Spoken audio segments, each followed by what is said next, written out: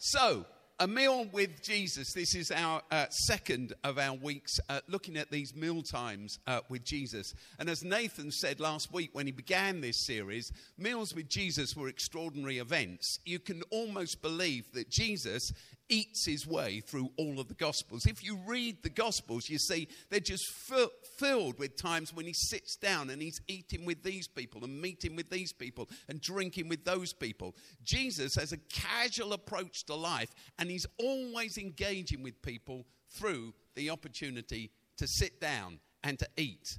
Our leadership teams of the church, we used to meet upstairs in a hall at the top. And we used to sit round. A kind of board table and discuss. And then someone had the great idea when we built the coffee house that we should move down. We should start an hour earlier. So on the second Monday of the month, instead of starting at 7:30 upstairs, we start at 6:30 downstairs, and we always start with a meal. And it completely transforms any conversation, doesn't it? Because you're a bunch of friends sat around a meal and sat around some wine. And then, in that context, you discuss. It completely revolutionizes everything. So Jesus spends a lot of time eating and drinking. And sometimes eating and drinking with all the people that he wasn't supposed to be eating and drinking with. Now, I grew up as a Baptist. I'm still a Baptist minister. Our church is still formally part of the Baptist denomination. I'm a Baptist. And I became a Baptist when I became a Christian. I didn't realize I was becoming a Baptist. I just decided to follow Jesus and got to be a Baptist along the way, if you see what I mean. And I soon learned from the church I went to the rules of being a Baptist. Besides following Jesus, there were some key points. Baptists do not drink. Baptists do not dance. That's because they're mostly incapable of doing so. Baptists don't drink, don't dance, and in those days we didn't chew either. Chewing gum or bubble gum was completely disrespectful, just as it was to ever see a woman wearing trousers. I remember when I was a teenager going to a prayer meeting and a lady in our church being asked to leave because she'd offended God by turning up in trousers. I mean, like, can you believe it? The great news is that since those days, God's really chilled out. And now, he's gone all kind of liberal, hasn't he? He kind of lets women turn up with trousers and without hats and whatever next. Kind of. There you go. God maturing slowly. Or perhaps not. Perhaps us. And so the big thing was Baptists didn't drink. I mean, we got thirsty sometimes, but there you go. No, we didn't drink alcohol. It was a really serious tenet of being a Baptist when I was in my teens. And then I I became a Baptist minister. I trained as a Baptist minister. I went to Tunbridge in Kent to work for a big Baptist church there just before setting up Oasis. Tunbridge Baptist Church actually helped me set up Oasis, and various people from Tunbridge Baptist Church are still involved in our governance to this day, which is fantastic.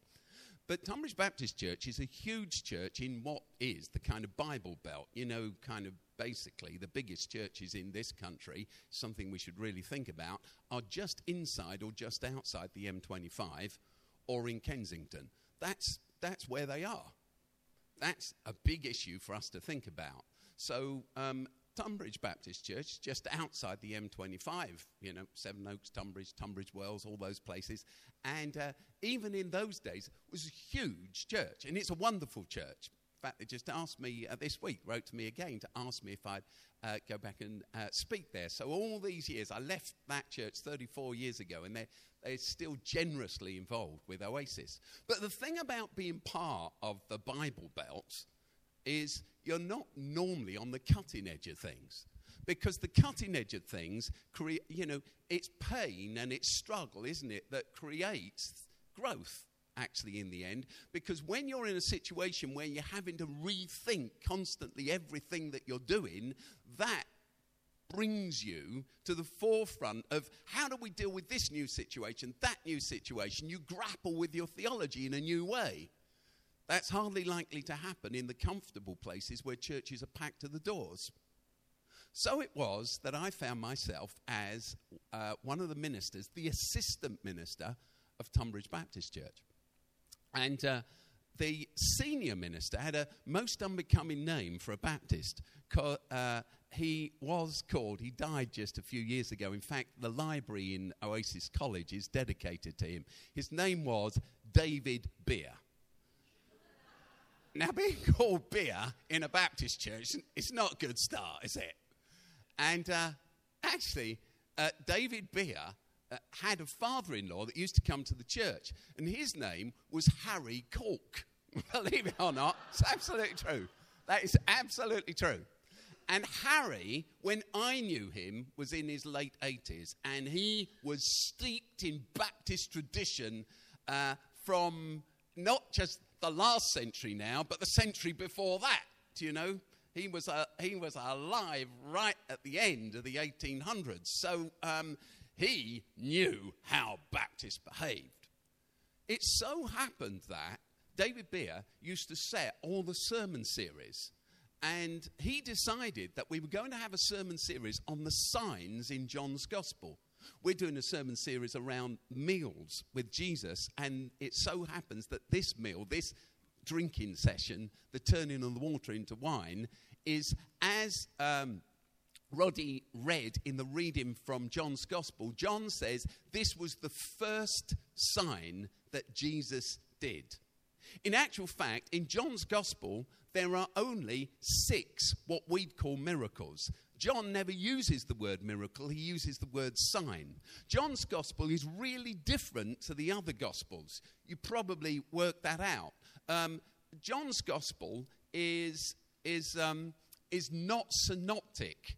That's the technical word. Matthew, Mark, and Luke are called the synoptic Gospels. Synoptic is a word that simply means able to be viewed together. Because if you read through Matthew, Mark, and Luke, you'll discover they tell lots of the same stories. They have lots of the same sayings of Jesus. They cover the same ground. But John's Gospel is completely different. And it's not, we believe, chronologically organized. It's theologically organized. So what John is building is a case about who Jesus is, rather than trying to trace things as they actually happened. And so, right at the head of his gospel is this first sign. Like I say, John doesn't use the word miracle. He only uses the word sign, because everything that Jesus does is a sign about who he is. And that's why it's been inserted and included in this theological paper, really, that John has written. He's writing to establish something. It's a theological case for why Jesus is the Redeemer of the whole world. So he starts with this first of his signs. Well, back to Tunbridge. There we are. I sit in David Beer's study, as I used to on a Monday morning. He always used to have a meeting with me on a Monday morning. And he says to me, he says, Steve, we're going to do a sermon series on the signs in John's Gospel. John's Gospel is full of theological signs, and we're going to start. And we're going to start in 2 weeks' time. And it's going to be 6 sermons in the series over 6 weeks. And I'd only been there about 6 months, you see. And he said, and the thing is, Steve, I think it's time for you to really take a lead. So I was, obviously this is playing to my ego. So I'm thinking, the old man is ready to hand on to some new blood. He says, so I think that you should preach the first of the sermons in the series on the signs of Jesus. I said, are you sure, David? He said, yes. My mind is made up. You should preach the first of these sermons. Well, in those days, I used to live just up the road from Tunbridge Baptist Church. I used to go home for lunch. Life was kind of chilled in those days. And so I drove this little bit home for lunch to Cornelia. And Cornelia was in, and I said to Cornelia, I said, guess what? I said, you are looking at the man. You are married to the man who is going to preach the first sermon in the series all about the signs in John's Gospel. And Cornelia is always down to earth. She said to me, great, what is the first sign in John's Gospel? I said, I don't know, to tell you the truth, but I've got 2 weeks to find out. So that afternoon, I thought, that's a very good point. So that afternoon, I went back to work, scurried to find my Bible, started looking through John's Gospel, get to chapter 2, and there it is. The first sign is turning water into wine. This is anathema to anybody who goes to Tunbridge Baptist Church. They are good Baptists. The fact that Jesus turned water into alcohol is a disgrace. It's something they don't want to know about, even if it did happen. And I have got to tell them about it. The 2 weeks go, and it's Sunday morning, just like this. Someone stands at the front of this giant auditorium. There's kind of 700, 800 people in this auditorium, adults, and lots of them very conservative. And so somebody stands up and does this Bible reading, and then I have to come to the front, having been dropped in it by David Beer. And I say, because I'd thought a lot about this, I said, I still remember these words to this day. I said, I thought about this passage a lot. Why does Jesus do this miracle, this sign? There are only 6 signs in the whole of John's Gospel. And John chooses to insert this one. And he inserts it first. Why does he do this? In a world of great need, in a world of poverty, in a world where the Romans are kicking the Jews into the ground the whole time, in a world where women are put down, in a world of slavery, in a world of huge need and deprivation, in a world filled with sickness and exclusion, why on earth does Jesus choose that his first miracle is turning water into wine for people who've already had too much to drink at the wedding? Which, of course, is why there was no wine left. I mean, no one organizes a wedding without wine. They drunk the wine already. They drunk too much. That's the point. If you get married, you plan for the reception. You can find out, as I'll tell you in a moment, exactly how much wine to have. In fact, you can go on the web, you can look, there's a great wine cellar just across there. They will tell you, if you've got this many guests, this is how many bottles of wine you will need. The average guest at a wedding consumes this much wine. Order this many bottles. That's what you got to do. So, the guests have already drunk too much wine. They're half cut, I said. No one understood that phrase, so that was okay. So I said, so in this world of need, why does Jesus turn water into wine for people who are already drunk? There was a stony silence. This was a question at the heart of their faith. Why would Jesus ever do such an outrageous thing? And then I said, so I thought about it, and I pondered it, and I realized this is the reason. Jesus wanted to announce to everyone, the drinks are on me!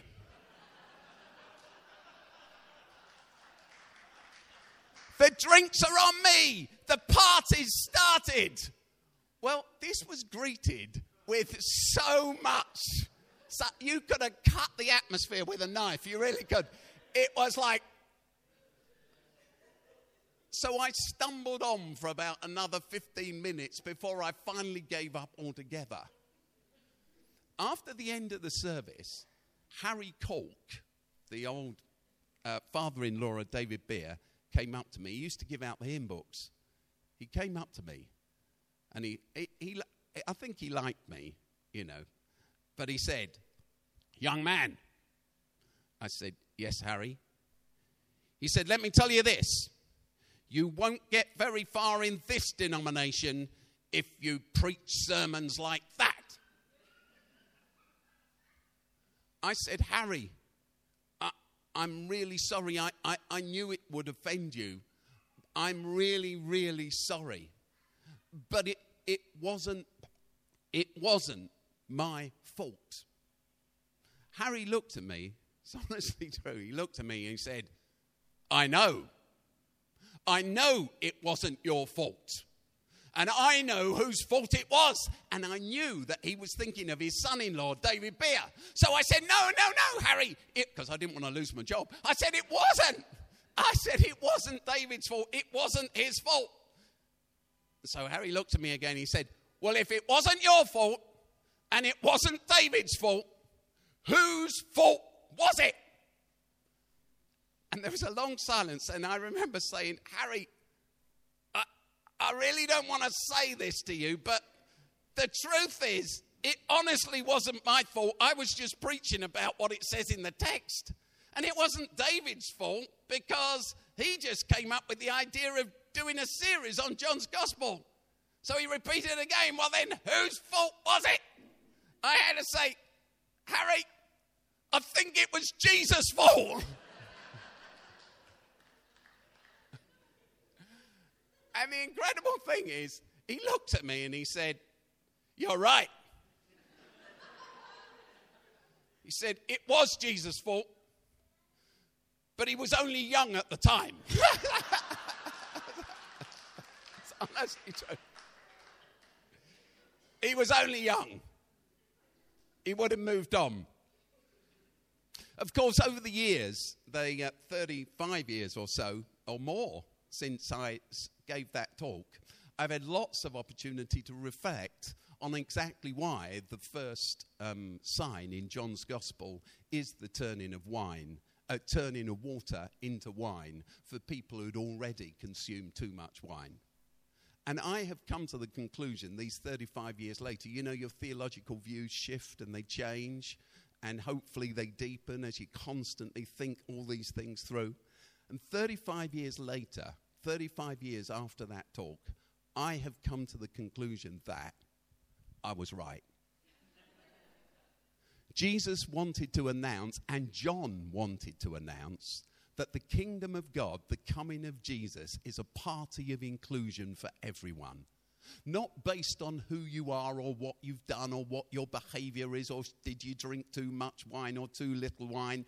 Jesus wanted to announce, and John's gospel wants to announce, that everyone is invited. Everyone's called, as we sang in our first song as Mark and the band led us, to feast at the table of the Lord. Everyone's in. That is the motif of the gospel. This good news. What good news is there if that's not the good news? If the good news, the best news about God is some people are invited, some people are in, but some people, because of their lifestyle or their history, some people because of who they are, have to remain on the edges or excluded altogether. What good news is that to anyone at all, anywhere, including any of us in this room? If God is exclusionary, in the end, we're excluded. In the end, we're worried about where we fit and whether we make the grade and whether our behavior or our thoughts or our words or our actions or our attitudes somehow disqualify us. And endless Christians spend their lives worrying, don't they, constantly about, I said this, I did that, oh dear, perhaps I won't be forgiven. Here is this first announcement. It's the first sign in John's Gospel. John's Gospel is, as I said, a theological gospel. It's not a synoptic gospel. It's not a chronological account. It's a theological construct. And the first principle is this: the kingdom of God is a party. The drinks are on me and everybody's in. Now, actually, the fact is, I did do a little bit of research about this because, as Roddy read in chapter 6 of John's Gospel, chapter 2, it says that Jesus, Mary was there, so obviously the whole family had been invited to this wedding. You know, weddings were big affairs, just like they are now in our culture. In Jesus' day, and Mary's there because when they run out of wine, it's Mary who says, go ask Jesus, he'll sort it out.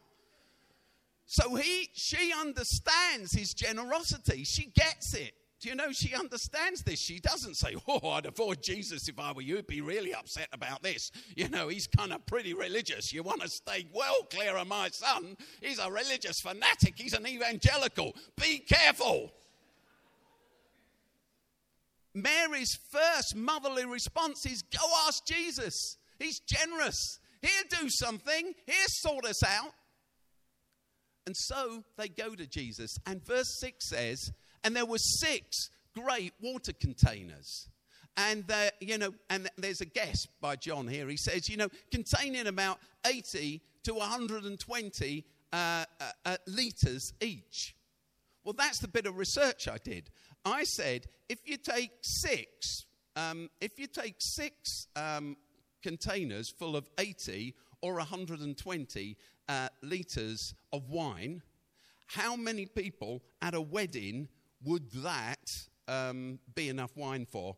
And the answer came back, it would be enough for 2,850 people.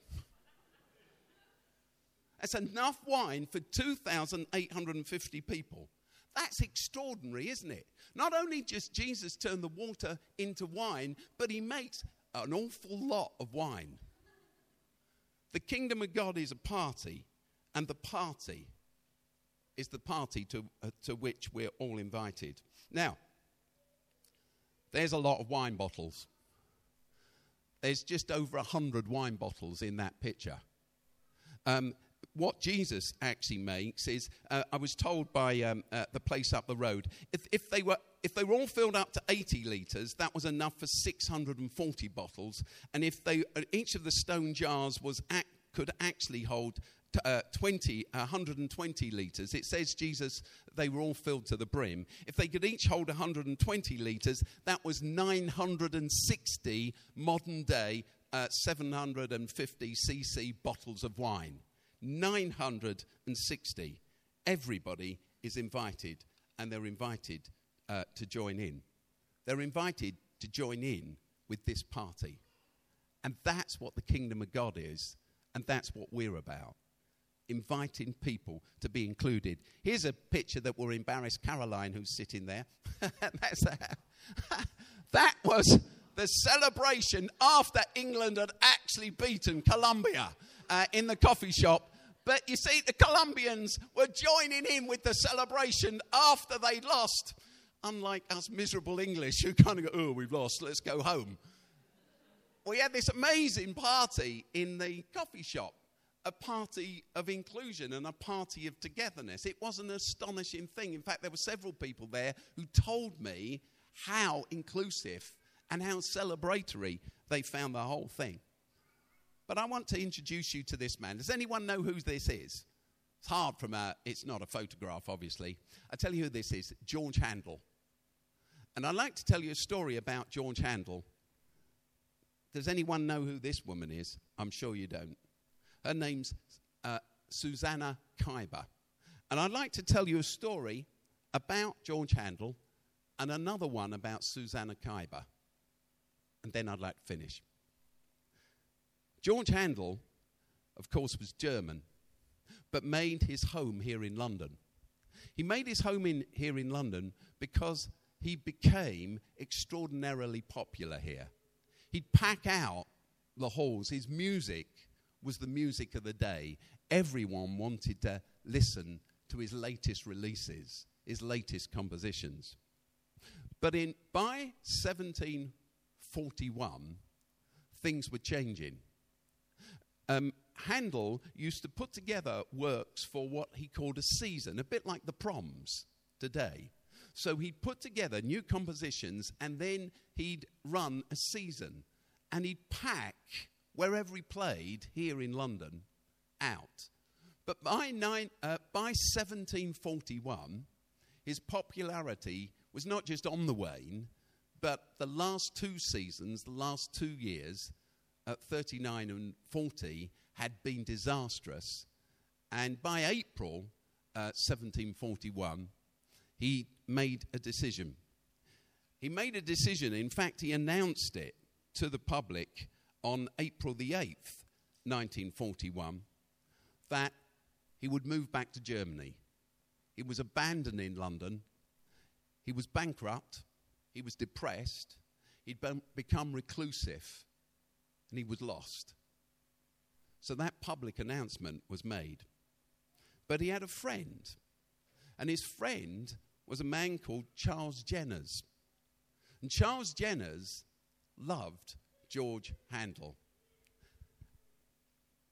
And hearing about the announcement that Handel was giving up, retiring, and going back to Germany, he went to see his friend, and he gave to him some words that he'd written based on the Bible. Some words that he'd written about the life of Christ. And he asked his friend George to write the music for this piece. Handel told him he was wasting his time. I'm finished. I'm through. My music belongs to yesterday, not today. After months of nagging, the script was delivered in April. After months of nagging, if George Handel could have been on antidepressants, he would have been on antidepressants. He'd locked himself away. His friend Charles kept on chasing him. And finally, on August the 22nd that year, his friend Charles persuaded him to at least read the words. Handel locked himself away and he read through these words, all straight words from Scripture, just put together. And as he read them through, he says his life was changed. He was lost. He was rejected by everyone. He was lonely. He was forgotten. And he read these words and he says that he was inspired again. And sitting down, writing through the inspiration that these words brought him, he composed what we now know as the Messiah. It took him 12 days. 12 days. He says that he worked feverishly. He didn't sleep. He was so inspired, he couldn't help himself. Let me tell you the story of this woman. Her name, as I said, is Susanna Khyber. Susanna Khyber was once one of London's most popular musicians and singers. They say that her voice was like the voice of an angel. She was in every theatre. She was a celebrity. Everybody knew her name. She was household. But in 1734, I think it was, 1734, in April 1734, she married, hence her surname, Khyber. She married Theophilus Khyber. He treated her badly. Their marriage was a disaster. He was a womanizer. He was in debt. He borrowed money. He used to use her to make money, but it was an abusive relationship. In the end, to make more money, he moved in a friend of his. And the friend ended up having an affair with her. The affair became public because her husband took her and him to court. Her career was finished. She'd been abused and mistreated, but the courts decided in his favor, not her favor. She lost her reputation. She knew that she had to leave. In the end, she ran away with the man that she'd had an affair with, they moved out of London. Their lives finished. Rejected. 2 people who knew rejection. And so it was that George Frederick Handel came to the part in his writing where he read these words from his friend Charles Jenners. He was despised, taken from Isaiah 53. Isaiah 53 verse 3. Isaiah 53 verse 3 says, he was despised and rejected, a man of sorrows, acquainted with grief. And so it was that George Handel wrote those words into the Messiah in this way. He was despised and rejected, rejected by men, a man of sorrows and acquainted with grief, a man of sorrows and afflicted with grief. Because it was his story, and he identified with it. He was a man of sorrows, acquainted with grief. He'd been despised and rejected. He had nowhere to go. He was a bankrupt. He was someone no one wanted. No one wanted to listen to. And so he wrote this beautiful piece, section 23, actually, of the Messiah. He wrote it in. But then, here's what he did. He contacted his friend, Susanna. It said that he wrote it especially for her voice, because she was despised and rejected. She was afflicted with grief. She was rejected by men. London wasn't accessible to either of them. So George Handel decided that he'd put on the Messiah in Dublin. Perhaps some of you know that. So he took the Messiah to Dublin, and on April the 13th in 1742, in Dublin, was the first ever presentation of this wonderful piece of music. In the audience that night was the Dean of St. Patrick's Cathedral. I don't know if you've ever been to St. Patrick's Cathedral in Dublin. And the Dean, name, his surname, he was Thomas Delaney was his name. And Susanna Kuiper stood up and sang these words. He was despised and rejected, rejected by men, a man of sorrows, acquainted with grief, a man of sorrows, acquainted with grief.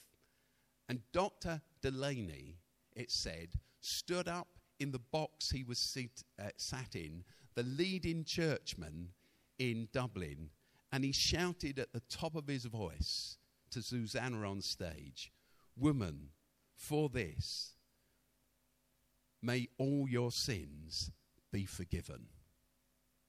And the audience cheered to the rafters. Do you know something?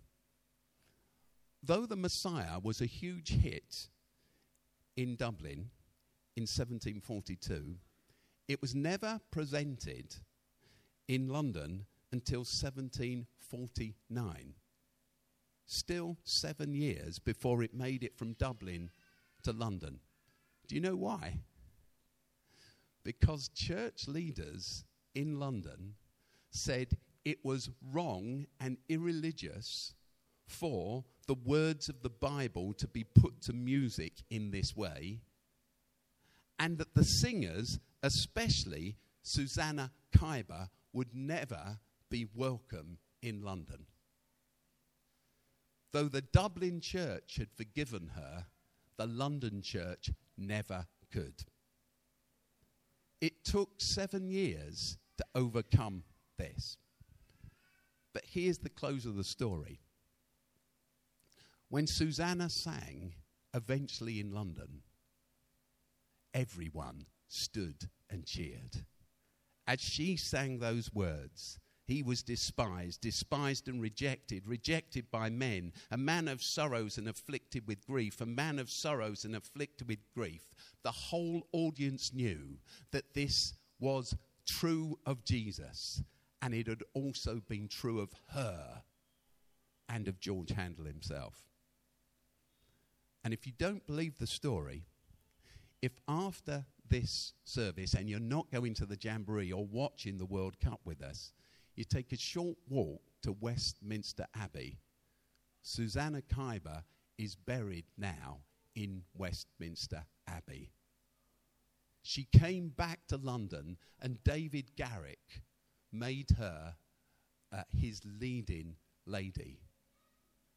She lived for another 20 years, and once again became the darling of the London Theatre. She's buried in the Abbey. This is what Jesus is talking about. The kingdom of God is a party, and it's a party for everyone. Everyone is invited. We've all messed our lives up or had them messed up by others. We're all in a place where we can feel shame. We can feel guilt. We can feel, if only I'd made different choices in a different order on different days. If only I'd gone this way and not that way. We can all feel the pain that other people's bad behavior and bad attitudes and rejection have meant for us. But Jesus stands up in front of these people at a wedding, and he produces enough wine for 2,800 people. And he announces the kingdom of God is a party, and each one of you is invited. That is what the Circle of Oasis is about. But much, much more importantly than that, that's what this precious good news we have is all about. The kingdom of God is a party, and you're invited. But the question is this: who else are we called to invite? Who's been excluded that we are asked to issue an invitation to? Handel was brilliant. He was redeemed as he read those words by his friend Charles Jenner, but he didn't keep it to himself. He included Susanna, his friend, who'd been excluded by everyone else. He could have celebrated his own newfound fame, revived fame and fortune, but he was determined that he would include someone else. We sang, "Tear down the boundary walls, throw open all the doors." That's what we're called to do. Let's pause and reflect, and then let's sing. In a moment of silence, who are you asked to include? Who do you know that's been excluded, that it's your job to bring in?